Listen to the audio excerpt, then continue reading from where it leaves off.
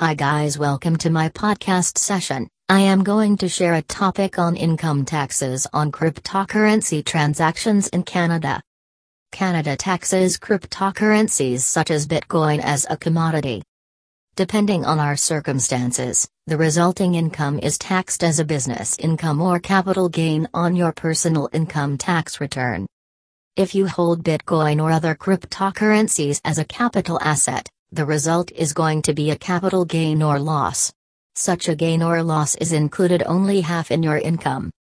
If you are running a crypto business such as trading as a day trader and have huge volumes of transactions, CRA will say it's a business income.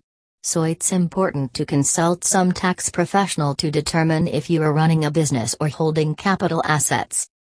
If you are a cryptocurrency miner, you are definitely running a business and you can treat income as a business income.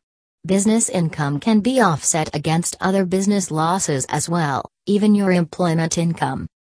When you are running a business, you are entitled to all the deductions a business will be ordinarily allowed.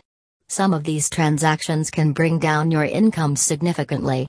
Your personal income tax accountant in Canada can best help you saving using potential deductions. A really good post explaining how the cryptocurrencies are taxed in Canada can be found here. You can understand the difference between business income and capital gain from cryptocurrencies.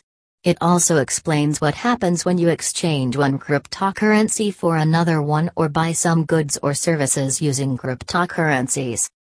Maroof HS CPA Professional Corporation is a Toronto-based CPA firm providing full-scale income tax services in Canada.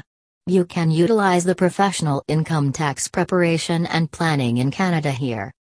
Thank you.